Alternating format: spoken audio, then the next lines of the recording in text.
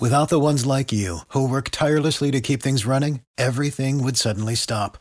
Hospitals, factories, schools, and power plants, they all depend on you. No matter the weather, emergency, or time of day, you're the ones who get it done. At Grainger, we're here for you with professional-grade industrial supplies. Count on real-time product availability and fast delivery. Call, click Grainger.com, or just stop by. Grainger, for the ones who get it done.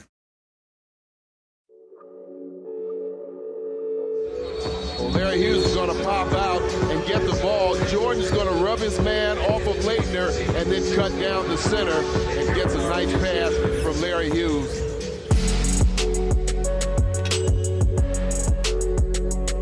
Long rebound, Hughes. Fake, jumper is good. Give it to me, Larry. Give it to me, Larry Hughes. Did somebody say playoffs? The NBA, MLB, and NHL are all in full swing, and our partners at BetOnline have you covered. So take full advantage of sports being back and get in on the action with hundreds of odds, futures, and props for you to bet on. And there's always the online casino as well. It never closes. So head to betonline.ag today and sign up to receive your welcome bonus on your first deposit. Again, that's betonline.ag and sign up today. BetOnline, your online sportsbook experts.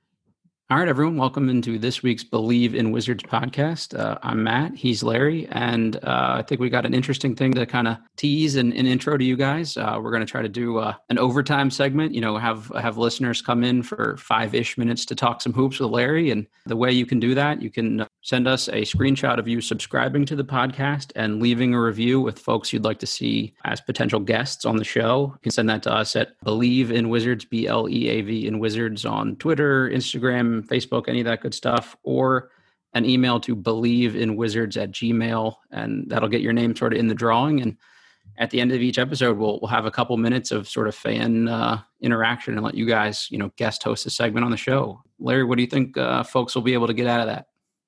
I think it's just really for engagement, to interact with the fans, talk some basketball. With everything going on, especially with the bubble, everybody has an input. I mean, everybody has some information about, basketball. So let's talk some basketball. Your vantage point of what you saw, with the games that are being played, seeding games, expectations. I mean, I just want to just have a conversation with fans out there just to see what they're thinking. For me, I love doing this every week because it's interesting to get sort of your firsthand experience and perspective on these things. So might as well give everybody the opportunity to kind of do that as well. And if you've already entered, please tell a friend, all that good stuff. I think we'd like to kind of make this as interactive as we can. So we'll definitely be taking sort of multiple winners and things like that. So look for the first person to be introduced in next week's podcast, the first winner to be introduced. And then, from then on, we'll be rolling folks out.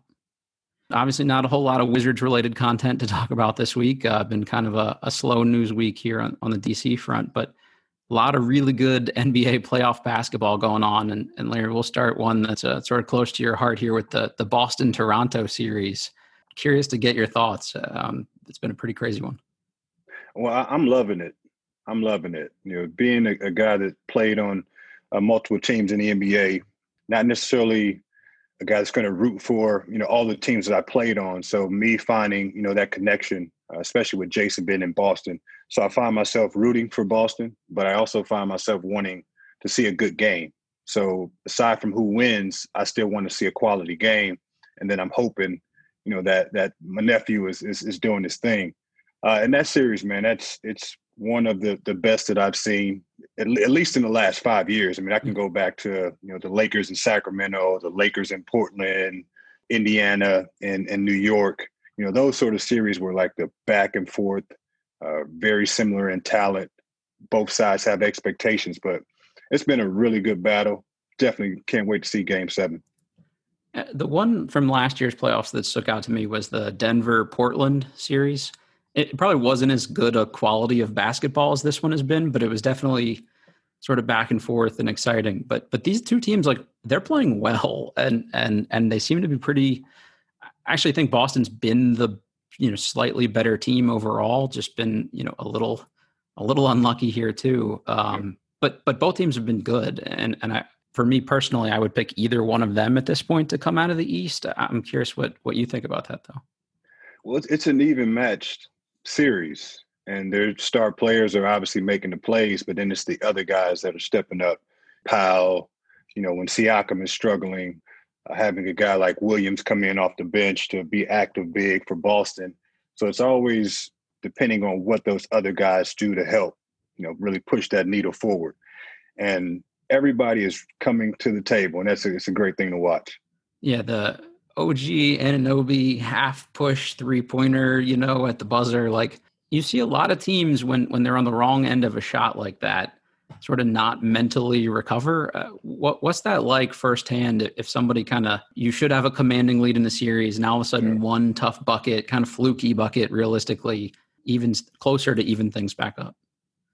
It happens, and it definitely it drains you. It's like so close, but yet so far, and it takes guys to come together to change that environment, to change the air, to get that get that stench out of there. But it's really seeing those games on seeing the game on TV, then seeing the shot on TV, and then waiting to get to that next game. And then you battle in that next game and you lose that next game.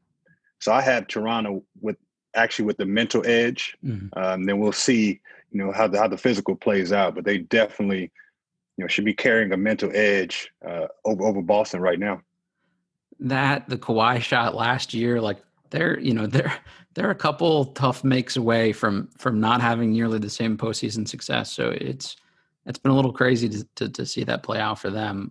Washington as a fan base, I think overall has been sort of anti-Kyle Lowry, because there's been a lot of like who's better, Wall, Lowry kind of competitions. And up until pretty recently, I would think that it was pretty convincing that Wall was the better player. But Lowry has been incredibly clutch, especially last night's game. I mean, he just made tough shot after tough shot, and has sort of reinvented himself as like this super clutch, playoff Lowry, I guess. Yep.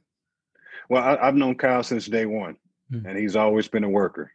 And that's something that you can't take away from him, and that's why it's successful. I mean, if you think a couple of years back of him really struggling in the playoffs, so he's been through the entire roller coaster ride.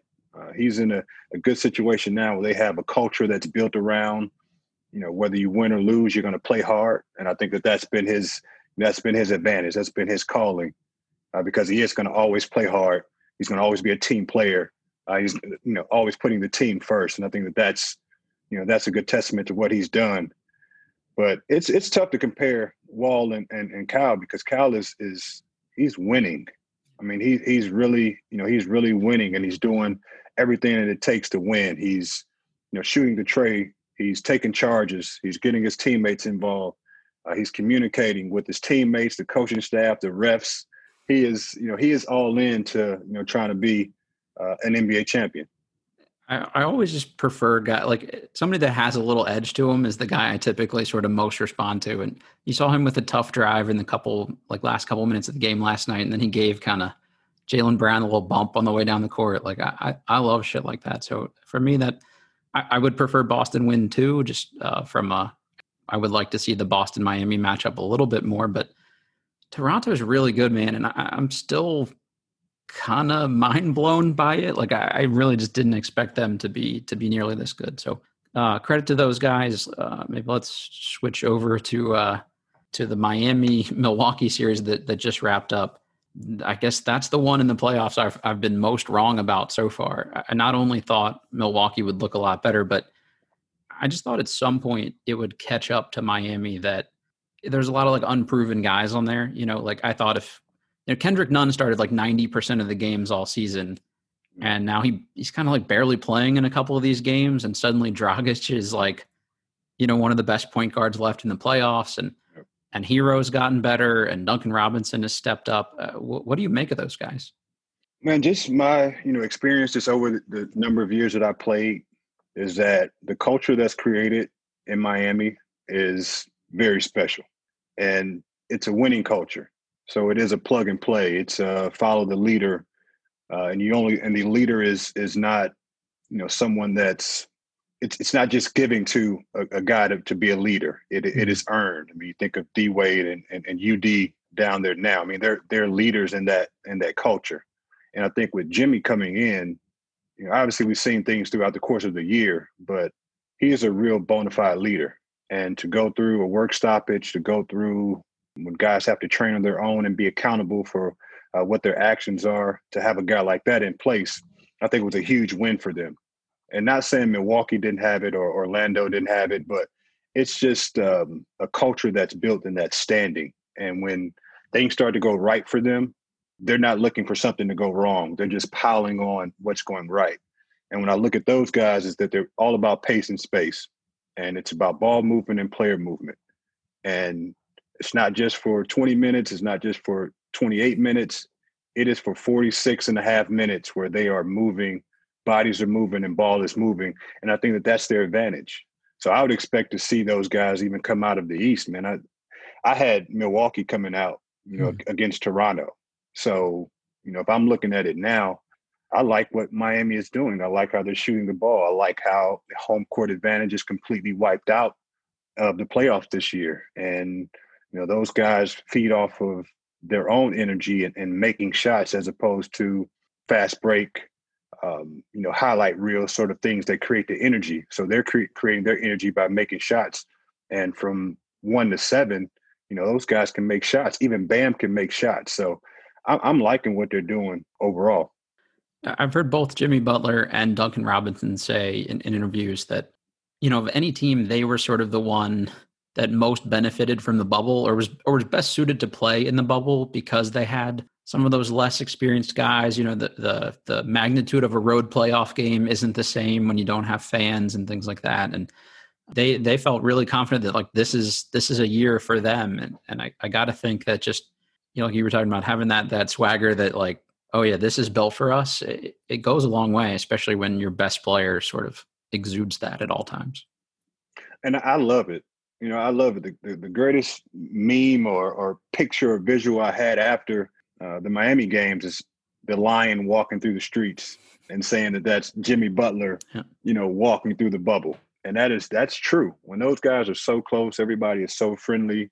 You need that Lion, in the crowd to really, make your mark. And they're trying to win a championship. It's very obvious that they're trying to win a championship and they don't care that it may or may not have an asterisk by it. I think that they are really trying to win a championship to say that they did it. I talked a minute ago about I always like the guys that have a chip on their shoulder, and that's clearly Jimmy Butler to some extent. But I also typically don't like the guys that do a lot of like I felt like early in his career there was a lot of Jimmy Butler being like, I'm a winner. No, trust me, like I'm a winner. And he hadn't really won anything big yet. But what he's doing with this team, like, that's enough credibility in my mind that you can beat your chest and tell people you're a winner as much as you want, because I don't think anybody would have expected this before the year. Like, and they've also made great moves to get other guys that sort of fit in with that. Like Jay Crowder's not taking shit from anybody, and like Iguodala, like, he's not going to back down. Like it just, they're really smart about the guys that they bring in, like you said, to fit that culture and system. No, that's important, man. That's important. You talk about how good players are, and it is really about the fit of the organization and, that marriage, how it has to work. And it didn't work in, Chicago the way they wanted. It didn't work in Minnesota. Have no idea why it didn't work in Philly. But, what he's rolling into in Miami, they fit. And I don't think Jimmy's a me guy. He was an I guy, but I don't think he was a me guy. Mm-hmm. And I think that the culture helps him push what he's doing into what others are doing. So his eye of what he does, it's kind of rubbing off on those other guys to get them in that same sort of mold. Yeah. The thing I've liked is anytime they lose a game and you hear something from him, it's, I didn't do this to get us the win. It's always the thumb, not the finger. And I think that, that goes a long way, especially when you have a lot of young guys around you too, because then they feel supported and all that good stuff. What went wrong with Milwaukee? Like, do you think that's just the Heat outplayed them, or do you see some sort of holes there maybe? I think the Heat outplayed them with their pace and their space and their ball movement and their activity and their ability to shoot the ball and to stretch the court. Duncan Robinson was huge in that series. Even if he wasn't getting attempts, he had a designated man standing right next to him, which completely took that man out of help. And I think was a very good advantage for them. And then with Milwaukee, I think they play off the energy of the crowd. and what Giannis is able to do in the transition situations, and how just being in the playoffs and being the team that has the home court advantage, there is some thoughts that creep into the minds of players. There's thoughts that creep into the minds of referees and officials that makes it a different playing field. And with an even playing field, I think you're getting a chance to see how good players are, how much they want to compete. And if you eliminate some of those factors that we all know, like when we go into the other team's, locker room and the other team's arena, that there's some bias that's there. And at this point, I don't think that there's any bias. So I think that hurt Milwaukee without being able to play on the energy that they feed off of, especially being at home. A couple of the immediate rumors after were that Milwaukee should go out and try to get somebody like Chris Paul. Do you think that's a good fit for the rest of their roster? I think that there's room for a point guard that makes plays. Mm-hmm. And Chris, whether that's the right piece at this point, I think that you need someone that's going to make plays from that lead guard position. All right. If you place Giannis at the top of the circle and allow him to come down on a defense, there's too many eyes on him. So I think that having someone to put him in the position to be successful, I think that is huge. And a leader like Chris, you're not going to throw a better name out there than Chris Paul. It's just now, is that the right fit for him? Is there any longevity there? Because I don't think Chris wants to just play 1 year. But anytime you throw a name out there like Chris Paul and him coming to run your team, you automatically get a couple notches up, on your leaderboard, as you can see with what OKC did this year as well. I don't know if this is just the byproduct of being a Wizards fan and us always being on the wrong end of terrible trade proposals, but this is one of the ones that seems to make sense to me. If you're Oklahoma City, probably want to get younger and build around, Gilgeous-Alexander and people like that. So, maybe you can give them some picks and a couple young guys. And for the Bucks, if you got to win to keep Giannis, that seems like a guy that could definitely help you do that. So I'm be curious to see how that plays out. But like you said, the age, the money, those are all pretty big factors they'll have to consider. The money is that's the elephant in the room. I mean, it's like $40 million. I mean, it's a lot. That's a lot of dough, and the opportunity is there. Chris is a proven leader. But again, there was all the little things that go on that you have to figure out, that you may want that guy, but it may not be, financially possible. Shifting gears a little bit to sort of the other end of the spectrum, Michael Porter Jr., did you hear these comments the other night for folks listening after Denver lost to the Clippers to go down 1-3 in the series? He basically put the loss on the fact that they didn't move the ball around enough and get other guys involved. I don't actually disagree with the comment, but why say that out loud and sort of throw your team and your coach under the bus? Yeah, I'm confused. I'm confused with those comments. I know, Mike's his pedigree and his background on where he comes from. His dad is a coach. His dad has been a long-standing coach with a great reputation.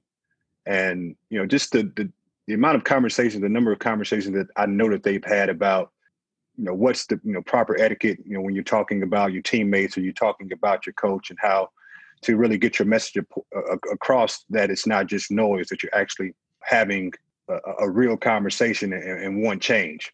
So for him to go and make those comments, I'm disappointed. I'm disappointed. I think that we have to be professional. We also have to be men. And if there's an issue that you have a question, you want to talk to the coach, right? I mean, you want to bring, Yoke and Maul in there. Let's go talk to Coach Mike. I know Coach Mike, so I know he'll have that conversation. And I think that that's the way you address that. But you don't talk through the cameras and try to get a message to your team, because that's not going to sit well. And that's it's not a big time veteran ball club, but those guys have had some experience. They've been around the block. They're experienced and know how this thing goes. So I would see that those guys should be really disappointed in those comments and have a conversation and move forward. I kept looking for the rest of the interview, assuming that was one little clip that got taken out of context. But listening to the couple, 30 seconds before and after, really doesn't seem like that was the case. as a team, how do you get past that? Like, if you're him, do you sort of have to fall on your sword in the locker room, or as teammates, can you just kind of ignore it? How does that work? No, there's a conversation. There's a conversation, guy. But you just sniffed this thing that we're calling professional NBA basketball. I mean, you're just sniffing this, and maybe you're not aware of how things should go as far as communication. But we're all young adults here, and I think that's the conversation. That's where it starts. We're all adults here, and even though you're just coming in, you're a rookie, we may have a few more years than you. If you're feeling something, let's talk about it. And then let us guide you in the way that makes the most sense for our ball club. If we are the two guys that are going to dictate how we go, whether we win or lose, that's what we have to accept. And everybody else is playing a supporting role, and it's nothing wrong with that. But for me, if I'm leading that team, I'm having a conversation, I'm having a players only meeting, and we're just going to have a conversation about, how everyone can help. How we all need everyone to be successful. And hopefully you don't feel like someone is taking your shine because, you're not getting, shots or attempts. And I know that ultimately you want to win the basketball game, so there may be some frustration there, but we have to do it together. Yeah, exactly. And I think that's a reasonably mature seeming group overall. Like, I think there are certain teams where you could say that and, you might get slugged in the locker room or something later. Like, I can't see the way Jamal Murray carries himself being somebody that can't get past something like that. So I hope that, a veteran on that team gave him sort of the, hey, Rook pep talk and they'll be good. Cause I think Denver's kind of fun to watch and I'd like to see them try to at least make this competitive down the stretch.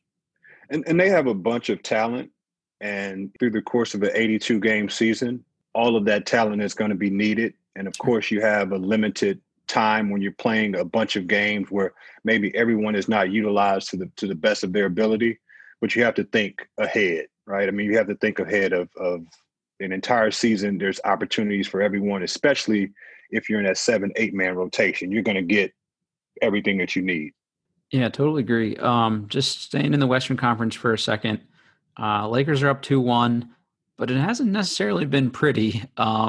I'm a little concerned about, the team I think we were talking about pretty strongly as being the one to pull out the Western Conference. But does it worry you at all that literally all of the production seems to come from the same two guys every time? No, not really. That's the way it's pretty much, set. Guys are going to take, 20 to 25 shots. You're also going to get to the free throw line between 5 to 12 times. So, I mean, if you just think, that's a lot of possession. That's a lot of time that those guys have, the right to do whatever they want. And that's what we rely on. There's a lot of screens, a lot of, picking on guys. So the ball is staying in one person's hands. And that's the style that these teams have chose to play. So I don't see anything necessarily wrong with it. But again, anytime you can have that third scorer, anytime that you can have that guy off the bench give you 12 to 15 points, that's where your advantage is going to come. The starting fives are pretty equally matched as far as the production that's going to come out. But you're going to need that bench guy to come in, two bench guys. One guy gets 12, the other guy gets between 8 and 10. Then you have something to help you out in your starting lineup. I just kind of watched that the other night, and I'm like, oh, they're giving a lot of big minutes to Markieff Morris, who I don't know how much he has sort of left in the tank overall in terms of high-level production, and that was just a little bit, concerning to me. Like, the third best guy on most of these other teams, I would take over the third best guy on the Lakers. Granted, their two best guys are probably it's the best duo in the league, but. Exactly. So it's, at some point it'll balance out. Yeah. At some point it'll balance out. So you're looking for that third guy to be reliable, obviously to space the floor, to make shots, and be a tough-nosed defensive presence, to not allow any lazy or weak baskets. And with the Lakers, you couldn't play two bigs. Even though AD is a guy that's going to space the floor, he's still going to creep in towards the free throw line. And then, your other guy, your other big guy, he's in the dunker spot. So he's going to creep up into the middle of the lane. And then that's when I think the Lakers run into problems, with having someone that can make plays, because the wedges are so small, the angles are so short, that it's hard to make plays. And if they can take one of those bigs out, put Morris in, he's able to stay in that corner longer. And then you obviously can open it up to make more plays. But at the end of the day, AD or Bron is the guy that's going to shoot it, and the corner guys are pretty much the afterthought. This is why I'm not a pro athlete among a very long list of reasons, but I would be thinking like, oh shit, I really cannot afford to have an off night because I just don't know who would pick up the slack. That just seems like that would be a tough spot to be in if you don't have like that one consistent third guy. And maybe Kuzma can do that in different matchups or something. But yeah, I think it's scattered. I think it's spread out. Like you know, from game to game, and these guys are playing every other day. So just the amount of work that goes into that. I mean, that's just that's a feat in itself to play a high level game, you know, every other day like these guys are doing. So yeah, like you said, you're going to need those guys to step up. You know, 2 or 3, 4 guys to step up at any given time to help you get a win. One of the other big news points of contention recently has been the hiring of Steve Nash as the head coach of the Brooklyn Nets, and you've heard some various issues that's brought up about, you know, privilege and things like that. Stephen A. Smith has sort of been the one sort of leading the bandwagon on that one. I just want to get your take on what you think about the hire, you know, the fairness of it, all that kind of stuff.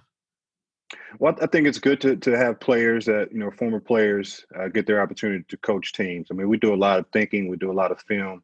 So I think that's a proper progression if that's what you choose to do, to coach at the highest level, you know, which you had the opportunity to play in. Obviously, when you're playing, you know, professional ball, you don't have the opportunity to go through the ranks. So starting at the different levels to work your way up, it's just not possible. So these guys are learning on the fly. They're learning on the job. And a number of these guys always have an X's and O's guy, you know, with them, or someone that's experienced with them that can help them through, you know, kind of that game management, which as a player, most times lose track of that. So I'm sure that's one of the toughest things to put their finger on as a coach is to, you know, that in-game management that you always have to have with those 12, 13 guys. But I think it's good, man. I understand, you know, the privilege and our conversation and where we are today as far as, you know, what opportunities are presented to people of color than of Caucasian. So I understand that.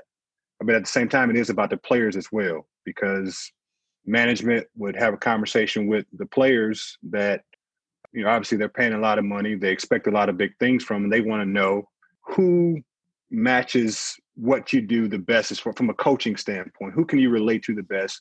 Who can get the most out of you?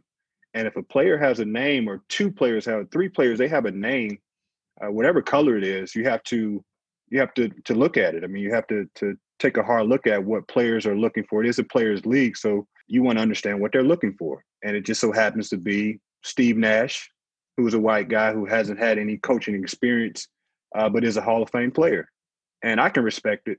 You know, I can respect it. I completely understand, you know, what management is going. So I'm good with it.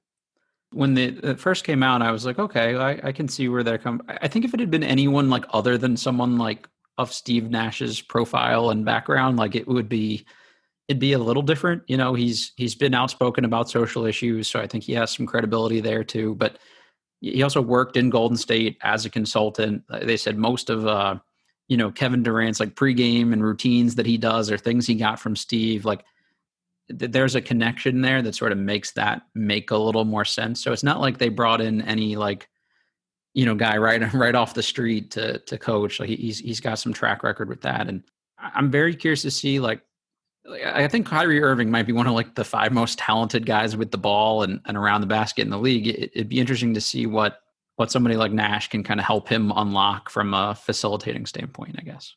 Yeah, and I think it's a mentality. You know, it's a mentality of who do you want to follow, right? Who do you want to lead you? You understand that you're a champion. You know, you got a crazy game. You have a bunch of accolades, and now you want to take that next jump of entering into the greatest space of the greatest point guards to play. You may not be the best point guard to play, but you want to get in the mix of that conversation. And if you're a Kyrie Irving and you have a coach like a Steve Nash with all the other coaches and the pedigree that you've had, it's a good fit. I mean, it's a good fit. And we have to remember that we're still the minority, right? So they're going to be, if there's one candidate for us, there's going to be 4 that are not, that don't look like us. Mm-hmm. So we have to understand that and just make sure that the person that's the most qualified is getting those opportunities. And I think Steve Nash is a guy that, again, he spent a lot of time just breaking the game down. He's very respectable in the basketball community. We all admire Steve and what he's done. So I'm definitely good with that. I did kind of like what Jacque Vaughn did with that Nets team in the bubble. Like the way they played, candidly was kind of the opposite of the way the Wizards responded. So yep. I heard, I guess yesterday, Indiana might give him a look and stuff like that. So I hope he gets a real shot at a head coaching job, because I think of anybody I've seen over the last couple of years, like he did more with less, I guess. So I would definitely like to see that.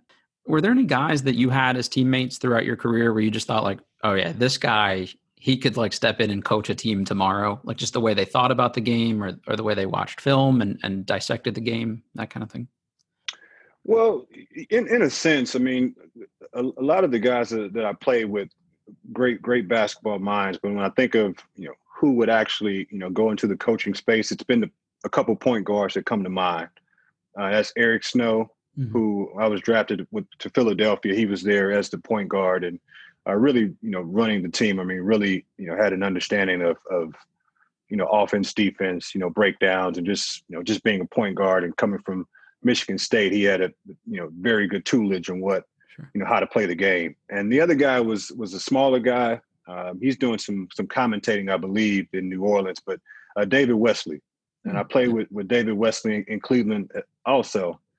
But he was always a guy that broke the game down. He was always a guy that sat in the coach's office and had conversation with the coaches. He was a little older when when we played together. So he was kind of in that next phase of transitioning out. So I thought that he would be one of the guys that would be a head coach in the league one day. And he just took a different path. Now he talks about it on TV. But if I had to name two guys just off the top, it would be Eric Snow and David Wesley. Yeah, those are good calls. I mean, you hear a lot about Eric Snow in sort of coaching circles now about that's a guy I wouldn't be surprised to be coaching like a major college program in a couple more years too. I like kind of what Miami has done with people like Udonis Haslem. Like he's essentially a coach at this point for them. Can't remember the last team, he actually played in a meaningful game. And like you said about culture setting and stuff like that, that's a guy that lived it. And that's sort of one of the things I think this sort of Wizards franchise has been missing. A lot of the like your era guys for the most part aren't guys that you've seen, sort of proliferate up through the front office and or the coaching staff or things like that. So it'd be neat to see kind of getting back to that roots a little bit more and try to build that up. I don't know who the exact names would be, but something like that I think would resonate well with fans and players. And when we had Gilbert on, he talked about, sometimes as a player, like there's a little more cachet or credibility with a coach that played at a high level. So I think it would be cool to see something like that. No, I think that's important. I think that's important. And it is for me, having some sort of role and some sort of position where I can help give back or whether it be not on the bench for a full time, just being a former player with a basketball mind to help, those guys that are coming up. That would be something that I would love to do, just because you have that passion for a team that you play for, understand what you can give back to a team that you play for. And then there's a connection, right? There's a connection to the city. There's a connection to the players that are on the team, in some way. So it is just kind of an all around, even once you leave the team, you still understand what that culture is. And if you're able to come back, then you just come back into that same culture and then you're able to enhance that. And I think that that's important. You see it, like you said, you see it in Miami. I mean, I saw Anthony Carter on Miami's bench and it was the first time I've seen him in a while. But that's how they operate. That's how they do things. And that's how they keep the culture going in Miami. I didn't want to put you on the spot directly there, but the work you've done with younger players and player development kind of stuff with the academy, I think it would translate well to a younger team like the Wizards have right now, but also from, introducing technology and how can we do things differently. Like a lot of the stuff you have going on, I think would have real implications for teams like this. And I don't know if you hear from teams about things like that and getting more involved, but I think that's the kind of stuff that fans look for too. Like it just, the organization looks better when guys want to come back and be involved and they reach out to guys like that. And you almost never hear that here. That is very important, Matt. I mean, that is your culture there. Players that they're going to come and they're going to go. but there's an influence that we have, whether it be, post, past, or present, that is very real. And you can always transfer, information and things that to be true. That culture thing is very strong. And most of the good teams, most of the good, organizations, they have that. Tommy Shepard, if you're listening, get on it. That's something to work on. All right. I got one last question for you, shifting away from the NBA real quick.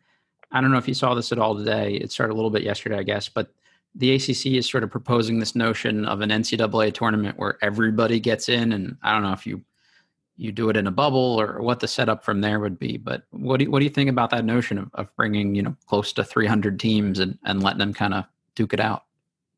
I think it brings excitement. We're always looking for the underdog. We're always looking for the Cinderella story. In this scenario, the Cinderella would come from way out in left field. Yeah. So I think that's something that you can anticipate. It builds anticipation. Schools get a chance to rally together with their school colors and support a group of young men or young women, for that matter, just depending on how things go. So I think anytime that you're trying to create situations where we're fielding a space for competition, we're allowing kids to work and to be great and to hone in on their craft and to try to, push careers forward, things that they can do, later on to actually make a living for themselves. I think that's a positive thing. And I think it should be about the players and about the institutions and how they support the players and not a way to affect the bottom line for the universities or for the NCAA or things of that nature. I think if we're doing it for the competition and understanding how hard these kids work to earn scholarships and to win, in their sport, I think that's positive. But anything aside from that, I think it's taken away from all the hard work that these kids, put in and day out. I think you just nailed exactly how I felt about it too. And my first kind of thought when hearing it was, if we're going to ask these kids to sort of put themselves at risk, I mean, granted they get stuff out of playing college basketball, but at the end of the day, like it's sort of servicing the public at large with entertainment. Like, why not give them a carrot there at the end of the day? Like, hey, I know that if I'm putting my health on the line in some capacity, I'm going to get a chance at the tournament. Like I'm going to get this cool experience out of it. For me, I think that would just sort of be an extra motivation or light at the end of the tunnel to know like that was on the table for you at least. Because if you're a small conference school and now all of a sudden you have no non-conference games, you're not making the tournament otherwise. So what are you really playing for other than just sort of education and things like that on the side? But it sort of takes the basketball motivation away, I guess. Yeah, because I mean these schools, there's anticipation when you see a big name school on your schedule for non-conference. You're calling all the way to Idaho to make sure that this person is watching because our little school is getting a chance to play against UNC on their home court. I think that's special, and that's stuff that obviously on the flip side of that schools use for as marketing tools for other students outside of the sports. So I think if they're doing all of this to make sure that the students or the student athletes are getting what they need out of it and what they want out of it, I love it. I had my daughter's playing at St. Louis University, and they're in the A10 conference, and they're thinking about doing some sort of bubble in Houston. So cool. We're getting more information on that, and everything is changing. But I think in any effort to get these kids some competition, I'm all for it. I think all the safety measures will be in place, and we'll see how it shakes out. It makes a lot more sense now too. There's some precedent, obviously that maybe the NBA model isn't sustainable, but even the TBT guys, like there's a lot you could follow there, and they're sort of, I think, enough track record on how you can do this safely and successfully. And honestly, any kind of bubble they do seems just inherently safer to me than leaving kids alone on a college campus anyway. I mean, or at least the same level of risk, I would think. So definitely be cool to see how that plays out. Larry, that was all the list of stuff I had for this week. Anything else you want to hit before we get out of here? No, just, looking forward to the games tonight. And again, can't wait to see Game 7, man. Game 7, Boston against Toronto. Very cool. Yeah, I can't wait for that one. Expect some text during it if it gets as crazy as the last couple have been. All right, everybody. This has been Believe in Wizards. Again, remember, we got this contest going on. We'd love to hear from you guys. We'd love to interact with you a little bit more and have you on the show. So hit us up. Make sure to do that. Rate, review, subscribe, all that good stuff. And we will talk to you all next week. Thanks, Larry. Thank you, Matt.